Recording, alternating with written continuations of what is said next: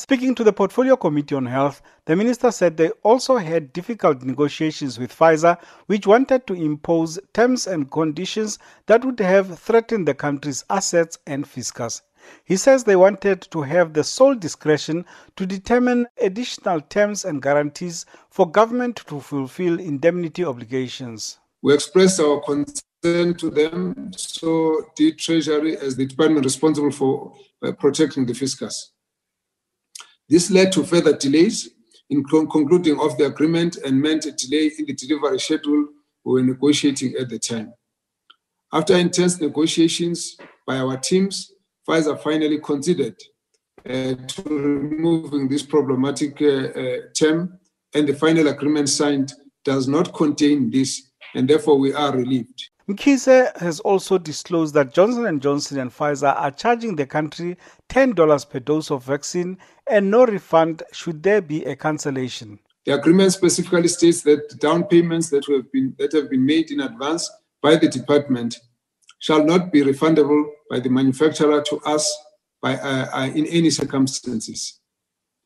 This is another onerous term that we have had to settle for. And to give members comfort, we did check with other jurisdictions if these terms had come through in the agreements, and it appears to be the case. He said they had not disclosed these difficulties in the past because they were prioritizing the acquisition of vaccines. As government, we have found ourselves in a precarious position of having to choose between saving our citizens' lives and risking putting the country's assets into private companies' hands. And with all the above complexities of negotiating, I want to state up front that our firm commitment throughout as government has been that we do not neglect our constitutional obligation to protect lives and health of our people. The minister added that his department had secured an agreement with Pfizer to increase its doses from 20 million to 30 million. This means 5 million more people will receive the Pfizer vaccine. He has told the committee that Pfizer has also given them a weekly schedule of delivery from the beginning of May to the end of June.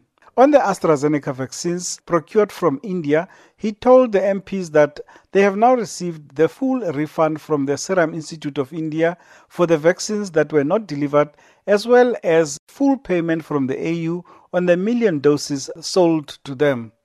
I am Joseph Musia in Parliament.